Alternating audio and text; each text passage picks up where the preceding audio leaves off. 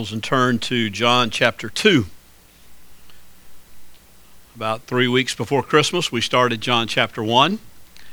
And today we go to John chapter 2. All right, so we're moving right along here at a steady clip. Only 3 or 4 months to get here, and that's good. We want to look today at the first 11 verses of John chapter 2. As I said all along, some of these narratives will take it bigger clips than we do, say, in an epistle where we deal with them verse by verse. But this is an important one, and we may or may not get finished with it today, because this is the first miracle that we have recorded by Jesus. I hope you remember that back in that first sermon, back before Christmas, we talked about that John gave the reason for which he is writing this gospel. There toward the end of the book, he said, I write these things that you might believe that Jesus is the Christ, the Son of God, that he is the Messiah. Everything he does, whether it's in the prologue, those first 18 verses, or whether it's in the part where he's calling his disciples and John the Baptist has baptized him down by the river or in the river, whatever John is doing, John the gospel writer is doing, he is doing it with the purpose of showing us who Jesus is. He's doing it for the purpose of, in his day, those who were still seeped in Judaism to a great extent, that they might see that this is the promised Messiah. This is the one they've been looking for. But he's also doing it for people in our day who are so seeped in secularism and so seeped in naturalism that we think everything's just sort of happened through time and there's no real purpose to it. And John wants us to see that Jesus Christ came to the world, God incarnate, for a very specific purpose, and that is that we might believe in him, that we might know him, that we might have a right relationship with God through him. That's the purpose for which he wrote this book. And so he comes to chapter 2, and he tells us that this is going to be the first miracle that Jesus performs. It's kind of an unusual, unlikely miracle in some ways. You'd think, well, Jesus comes on the scene, wants to make a big splash. He'll go down into Jerusalem, get in the city square near the temple square, and he'll say, everybody look, I want to show you what I can do, and boom, do it. But John shows us throughout his whole epistle in 7 specific miracles that he is going to center on and that he's going to call signs. John rarely uses the word miracle. He uses the word signs. He's going to show us through these 7 specific signs that Jesus doesn't choose the big venue. He doesn't rent a concert hall and blow everybody away, but rather he goes into very private, very intimate situations and very personalized situations in many cases, and he begins to unfold his glory for people to see. He's not trying to dazzle the people. He's not trying to show himself as primarily a miracle worker, but he's trying to say, this demonstrates who I am and why I came. And that's what he does in these first 11 verses in this first miracle. He goes to a wedding.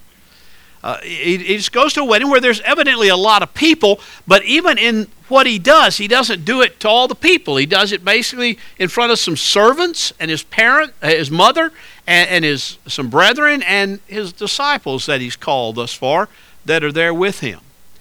Why Cana, many people have asked, and that's a great question. It's interesting that in the previous chapter that we looked at last week, when Philip went to Nathanael and said, we found the Messiah, we found the one that Moses and the law and the prophets wrote about, Jesus, the son of Joseph, Jesus of Nazareth, the son of Joseph, Nathanael said to him, can any good thing come out of Nazareth? Well, we'll find out toward the end of John's gospel that Cana is the town that Nathanael came from. So we find out that, and we realize they've found Nazareth in archaeological digs and things. They still can't find Cana. They're still looking and wondering exactly where Cana is and was. It was more insignificant in many ways than was Nazareth. But yet Nathanael came from there, and that might be a little bit of a clue why they went to this wedding in Cana. Maybe Nathanael knew the people, and he said, hey, I've been invited to this wedding, and we're on our way. Let's go by together. And Jesus and the disciples went with. I don't know. Perhaps Mary and Jesus knew this family. They were aware of those who were getting married, so they went to the wedding. John doesn't go into a lot of detail about why they were there. He just says they were on their way. On the third day, they went to a wedding in Cana of Galilee. Follow along as I read, starting verse 1. And on the third day, there was a wedding in Cana of Galilee, and the mother of Jesus was there. And both Jesus and his disciples were invited to the wedding. And when the wine ran out, the mother of Jesus said to him, "They have no wine." Now, it's real easy to just kind of gloss over that and pass over that, but listen, this was a scandalous situation in Jesus' day, in biblical times. The groom was responsible for the wine, for the refreshments, for the party, if you will, that takes place around the wedding. And sometimes these weddings could go on for a week. They always started on Wednesday and went at least to the weekend, what we would call the weekend. If it was a virgin, if it was a widow, it started on Thursday. But there was always an extended time of wedding celebration and wedding partying. And the wine was a central, integral part of what took place there. And it was the responsibility of the groom to provide that. Some cultural commentators of that day have actually said that it was far more than just an embarrassment to the groom. There were legal aspects to this. People came from way off and they came to these weddings, and there was a contractual agreement that they would be well served and well taken care of while they were there as far as the refreshments and the celebration goes. And that there was actually even a provision in some cases where a groom could be sued by those who came if the wine ran out. Sounds strange to us, I know, but some say that was exactly what took place. So it's more than just an embarrassment, it's almost a scandal. And Mary goes to Jesus and says, "Son, they don't have any wine." Jesus' response to her, to our ears, is somewhat strange. In verse 4 he says, "And Jesus said to her, 'Woman, what does that have to do with us?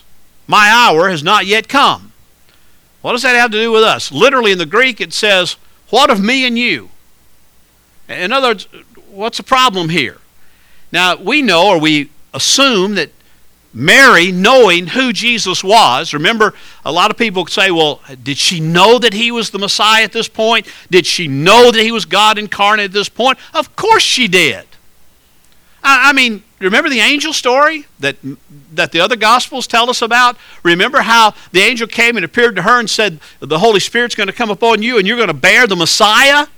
You're going to conceive by the Holy Spirit?" Of course Mary knew. That's why one of my favorite Christmas songs, and I love this song, it's beautiful, is "Mary, Did You Know?" But when I hear it sung, I want to cry out and say, of course she knew. Certainly she knew. There's no mystery there. God had revealed it to her that she was the one who would carry the Messiah. Oh, well, we're not at Christmas. Let's get away from that. But anyway, he said, what has this to do with you and me? My hour has not yet come. We assume that he's saying, quit trying to push me into doing something prematurely that I'm not yet supposed to do. I'm here to do my Father's will, not to do your will. That's kind of the way we read it, and perhaps that's right. Some even look at it and said, why didn't he say, "Mother, Mom, why, my time has not come yet. Why are you doing this?" But he says, "Woman." And to our ears, in our cultural setting, it sounds like he's being rather rude, quite honestly. Being kind of, why call her woman when she's his mother? And yet, I think we're a little too harsh there if we think that. Because I think what he's just simply saying is, first of all, I think he is putting a little distance here. He's saying it's not this human family relationship that matters in what I'm about to do, but it's that I be obedient and submissive to my Father's will, not to my mother's will. So, woman, what does this have to do with you and me? What is it to you? What is it to me? Then we go on. Verse 5, his mother, John brings that back. By the way, John never uses the name Mary for the mother of Jesus in all the New Testament, in all his book.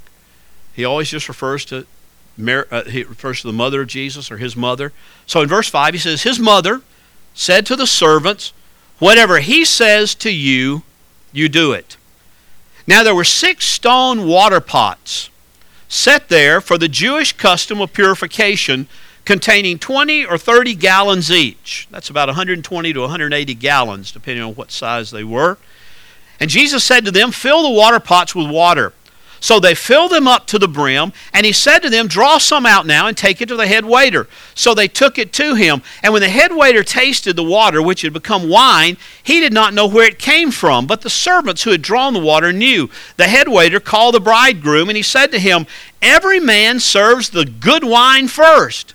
And when the people have drunk freely, then he serves the poorer wine. But you have kept the good wine until now."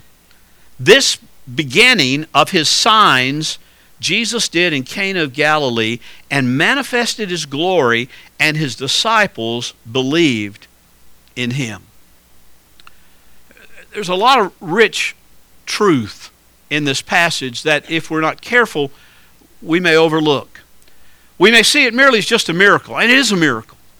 I mean, I've never heard before of any time or place where you'd have big pots of 20 or 30 gallon pots of water filled up to the very top, and all of a sudden that water becomes wine. But even more than that, understand these pots were, it says, pots that were set there for the Jewish custom of purification.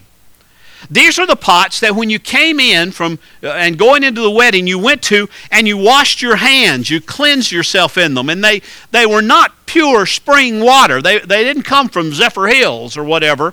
These were pots that had been used for purification. It doesn't say anything about Jesus saying, "Now take the pots and go and pour out that dirty water and clean them out real good and fill it up with clean water." It just says, where they are, fill them up, fill them to the top. And it says he filled them to the brim. And then Jesus doesn't go over and lay his hands on the pots and say, "Now I'm changing this water into wine." He doesn't go over there and say hocus pocus. He doesn't go over there and do anything out of the ordinary. He just simply says, after the pots have been filled, to those servants that are there, "Now you dip out some water and take it to the head, dip out of those water pots and take it to the head waiter." Head waiter had no idea what was going on. I'm not sure the servants at that point had a very good idea about what was going on. It probably sounded very strange to them that Jesus would say, "Just dip out what's in there and take it to the head waiter and let him taste it." I imagine some of those servants probably were scratching their head a little bit and thinking, we're going to at best lose our job taking him water out of these purification pots and giving it to him to drink. And yet they do what he says. I think there's a remarkable principle here for you and me. I think Mary showed a lot of wisdom when she looked at those servants and just knew that when Jesus was ready to do something, whatever he said do, they ought to obey him. They ought to do what he says. You know, that's a principle you and I could do well to remember. When Jesus says something, we ought to do it.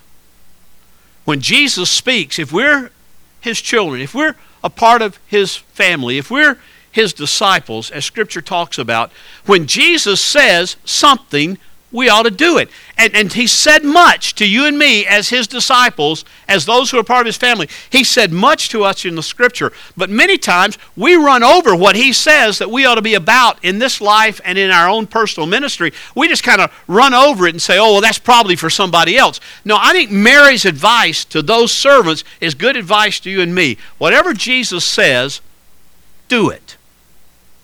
Hear him. This is not just an itinerant preacher. This is not just some moral teacher. This is not just some miracle worker who's come to dazzle you and to show you what power he has. This is the very Son of God. This is the very King of Kings and Lord of Lords. This is the one who has called you to himself and called you to be his disciple. Whatever he says, you ought to do. I don't care if it's in the area of your ministry. I don't care if it's in the area of your personal life and personal purity. I don't care if it's in the area of sharing the gospel with those that he's told us to share the gospel with in his word. I don't know what it really doesn't matter what it is. If Jesus says it, Mary says, if he tells you to do something, just be certain you do it. And so they did. They dipped out of the pots, the water pots, the dirty purification pots, and they took the water, they took the liquid that had been water to the head waiter, and they said, "Here, taste this." And he did. And he was impressed. He didn't know where it came from. John's clear to show us that the head waiter didn't know where this came from. I've got a feeling if they'd said, here, taste this. It just came out of the purification pot. You would have said, are you out of your mind?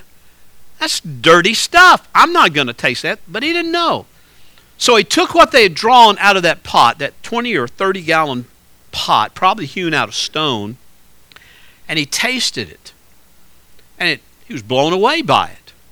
He couldn't believe what he was tasting. And he didn't go run into Jesus and say, Jesus, man, you have made some great wine out of water. He didn't do that, out of dirty water. But rather he called the bridegroom, and he said to the bridegroom, what are you, this is the most phenomenal thing I've ever seen. Most of the time, when there's a wedding feast and wine is served to the guests, the bridegroom brings out the best wine first. And he passes it around, and they drink of the wine. And once they've drunk of it freely, I don't think Jesus is advocating drunkenness here. Matter of fact, I know he's not. But he is saying that once they've enjoyed the good wine, once their taste buds have kind of been taken care of, and it's been good, then he brings out the cheaper stuff. Remember, we're talking about a week's worth of stuff here, a week's worth of celebration in many cases. After they've had the good stuff, then he brings out the cheaper stuff to save some money, but not you. You are an unbelievable bridegroom. You are an unbelievable host at this party. You gave them the cheap stuff first, that he thought was the good stuff probably, and then you brought out the best stuff. Don't you know the bridegroom is going, I don't know what you're talking about. Why, I ran out of wine. I didn't know there was any new wine. I didn't know there was anything to be had. I've run out of it. And he's probably flabbergasted himself, but he's commended by the waiter, the head waiter, because this is better than it was to begin with. I think Jesus is showing us a lot in this first miracle. Done, without a doubt, in the privacy of a wedding. Done in someone's home where the wedding was taking place. But yet in this first sign that John begins to unfold for us who he is, we see a remarkable thing taking place. I don't want you to lose note here. Don't lose sight of the fact that the water that was used was in the vat, the water pot that was used for the Jewish custom of purification. Don't miss that. It was part of the law.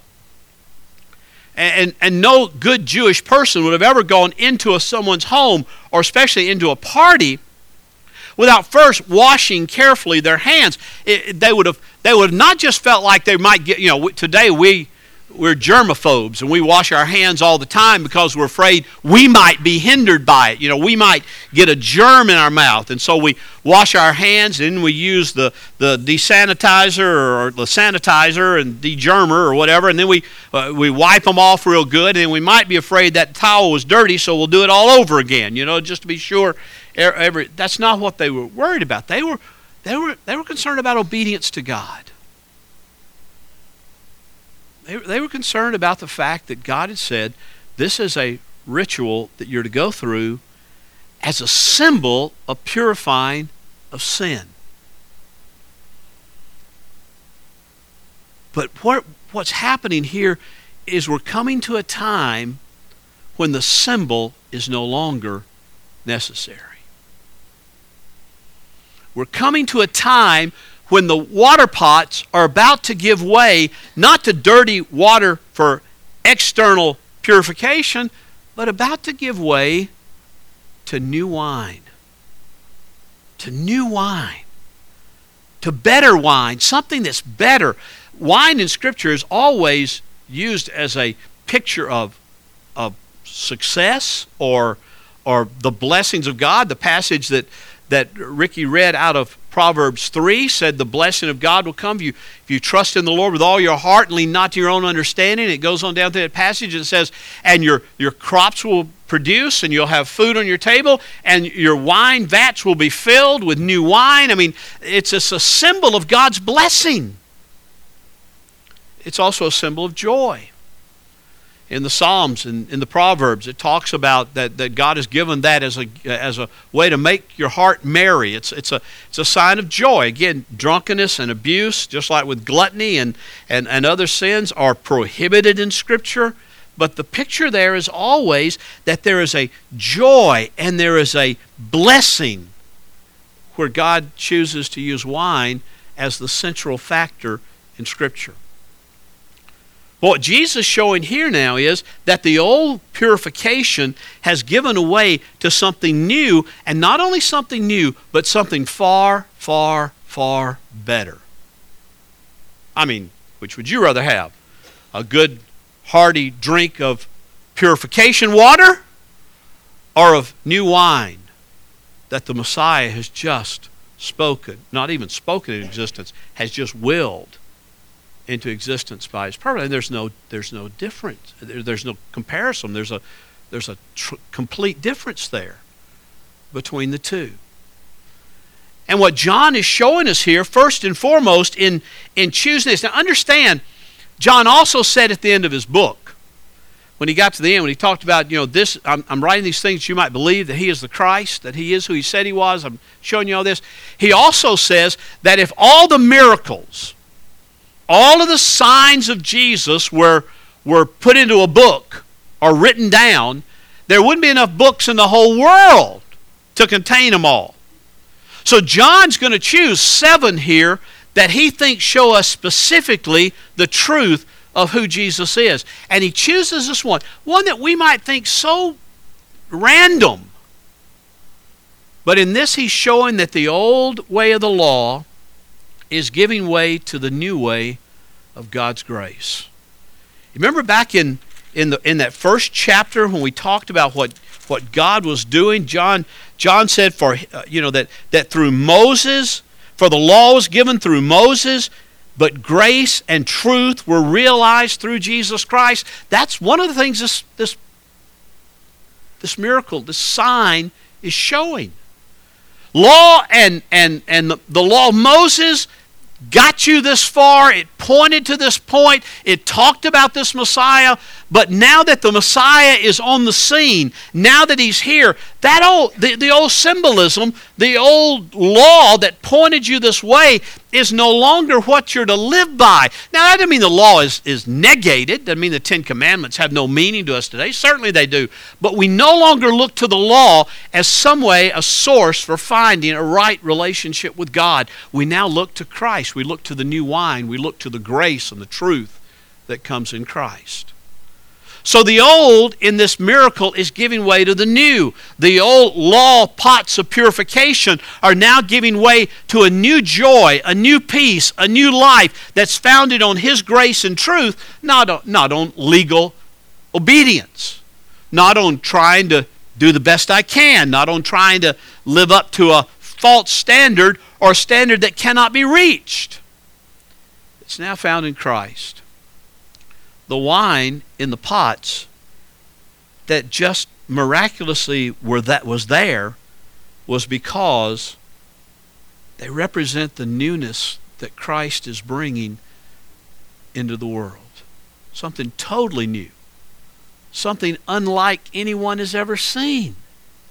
And I'll guarantee you nobody at that party, nobody at that wedding had ever seen water pots for purification become wine. New wine, good wine, the best wine that had been served at that party. There's nothing I want you to see. Jesus didn't just give a little extra wine. He said, fill the water pots with water. Fill them all the way up. And so the servants there fill them to the brim. I think one of the applications of this that we draw out of this is the fact that not only does Jesus provide life, not only does He provide joy, but He provides it in abundance. Now you may be here this morning, you may be saying, well, I don't sense that. I don't sense a real joy in my walk with Christ. I sense a burden. I find myself trying harder but not succeeding. I find myself trying to do what's right and and I just can't do it, and there's a misery there, there's not a joy there, then I would say to you that you may be trying to still drink out of the water pots, out of the law, and not out of the gospel. Because the gospel of Jesus Christ sets us free. Doesn't set us free to disobey. It doesn't set us free to go out and seek after sin for our joy and enjoyment, but it sets us free to be what God has called us to be. A freedom we would never have apart from His gospel. A freedom we would never know. A joy we would never know until we're in Christ. And there are many people who are sitting in churches today who are still trying to say, I got to earn favor with God. I've got to do enough that God will love me enough. And what Jesus is saying here is, hey, drink of the new wine of the gospel. Drink of my grace. Drink of my truth. I have already accomplished on the cross. My merit is good for you if you are in me. You don't need to, you don't try to earn your rightness with God. You can't do it. When that freedom comes, and when that liberating truth of God's gospel comes, it gives us joy. There's a joy in walking with Christ. And it's a joy that's in abundance, just like the wine was in abundance here that was created in those water pots. I want you to see one other thing that John wants us to see here, because this is so very important. In verse 11, the last verse, he says, this is the beginning of his signs Jesus did in Cana of Galilee. Now, first of all, I want you to understand that kind of negates a lot of the apocryphal writings that came into being around the 2nd and the 3rd century that had Jesus doing all sorts of miracles as a child. I don't know if you've read those or not, but some of them, Jesus was sitting out with friends by a mud puddle, and he'd reach down and he would grab a handful of mud and he would shape it into something like a bird, and then he'd say, fly away, and the bird would come alive and fly away. Another one had him and some boys playing, maybe by that same mud hole, I don't know, doing whatever boys do, and one of them made him mad, and he just, boom, struck him dead, and he was gone. I mean, all sorts of things that were written later on by some strange writers. But John makes it clear here, this is his first sign. This is his first miracle. This is the first thing he did in the area of miraculous. And look at why he did it. He said he did this at Cana of Galilee at this wedding and manifested his glory.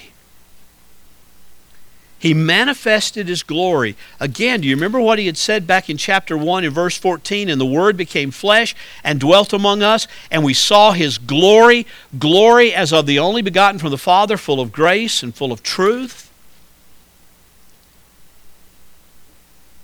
We saw his glory.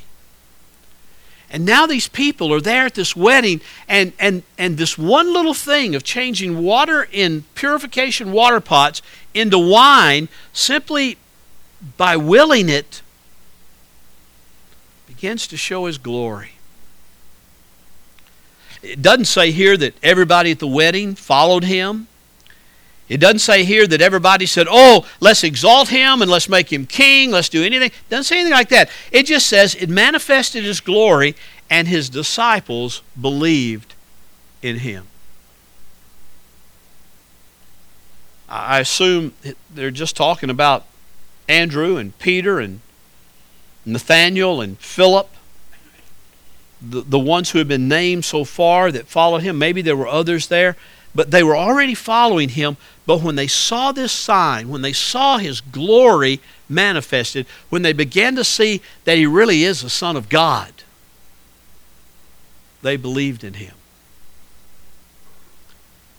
Our world is a world that wants to see a sign. They don't really want to hear about a sign that took place 2,000 years ago in Cana of Galilee necessarily. They want to see a sign today. They want to see a miracle today. They want to see something that's happening today that's contemporary and current, so they might believe in Jesus. Could I suggest to you this morning that the greatest miracle that our culture, our generation, our town, our community could see is men and women like you and me who have seen the glory of Christ in His Word and in His truth and have been changed by that glory, that our world might see the miracle of joy in our lives. That they might see the miracle of us who are believers being able to face enormous circumstances that are difficult and say, it may not make me happy, I may be grieved, I may be sad, but my God reigns, and God, Jesus Christ, is in control of this situation, no matter what it is. Could it be that the miracle they need to see is just the joy of Christ filling our hearts and filling our lives and filling our churches?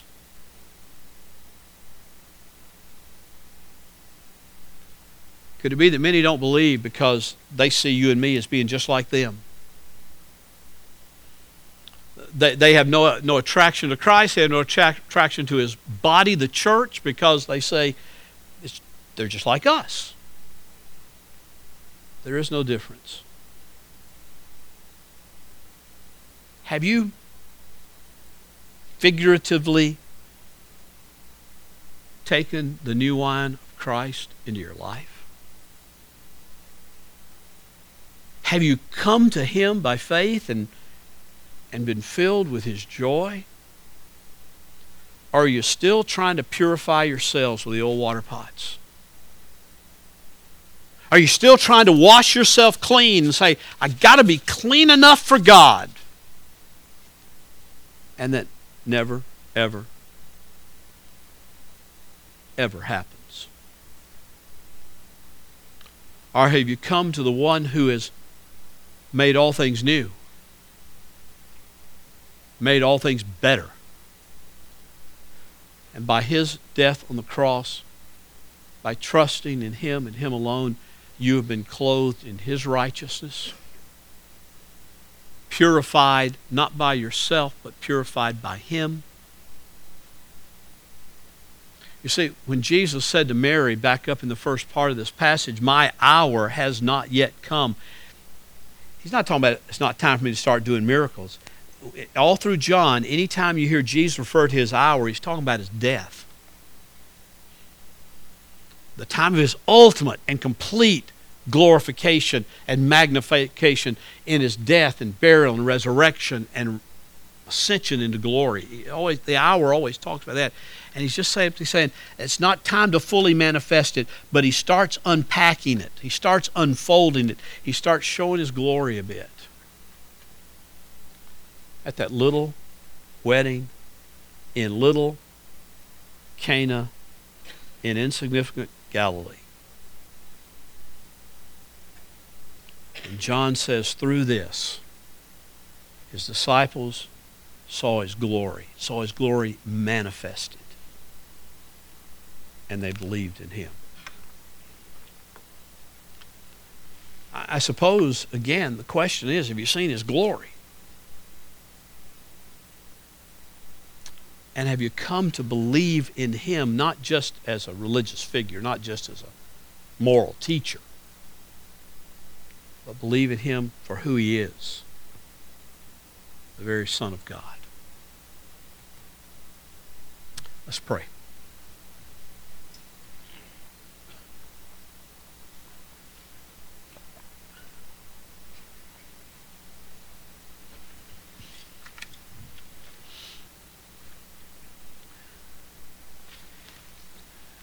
As we sing this morning, in a moment, with your heads bowed and your eyes closed,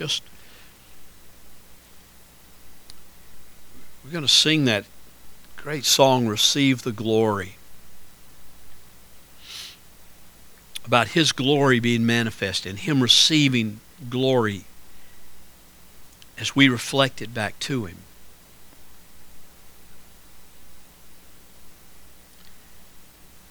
My heartbeat, as we talked about last Sunday morning in Sunday school, and as Todd continued this morning, is that we see God do a fresh and a new work. not an emotional thing, although it will touch our emotions. But if it's just emotional, it dies as quickly as it rises. But a deeply spiritual revival and renewal in our hearts and in our church as we begin to move to something new.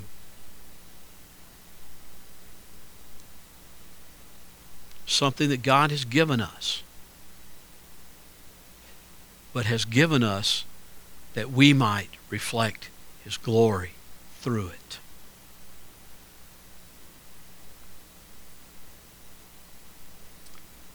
Call unto me, and I will answer you, and I will show you great and mighty things that you don't even know.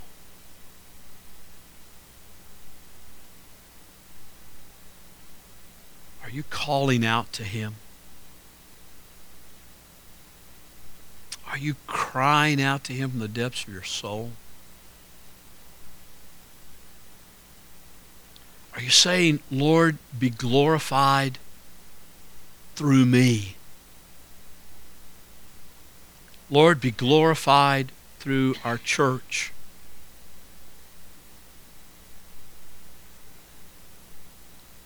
Lord, show your glory. Father, make this our heart's cry, our heart's passion, our life's passion.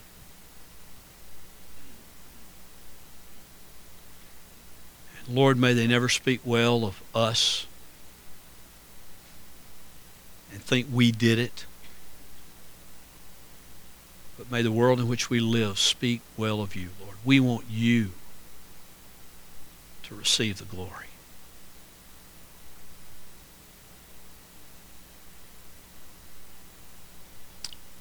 Thank you, Father. Thank you. As we stand together and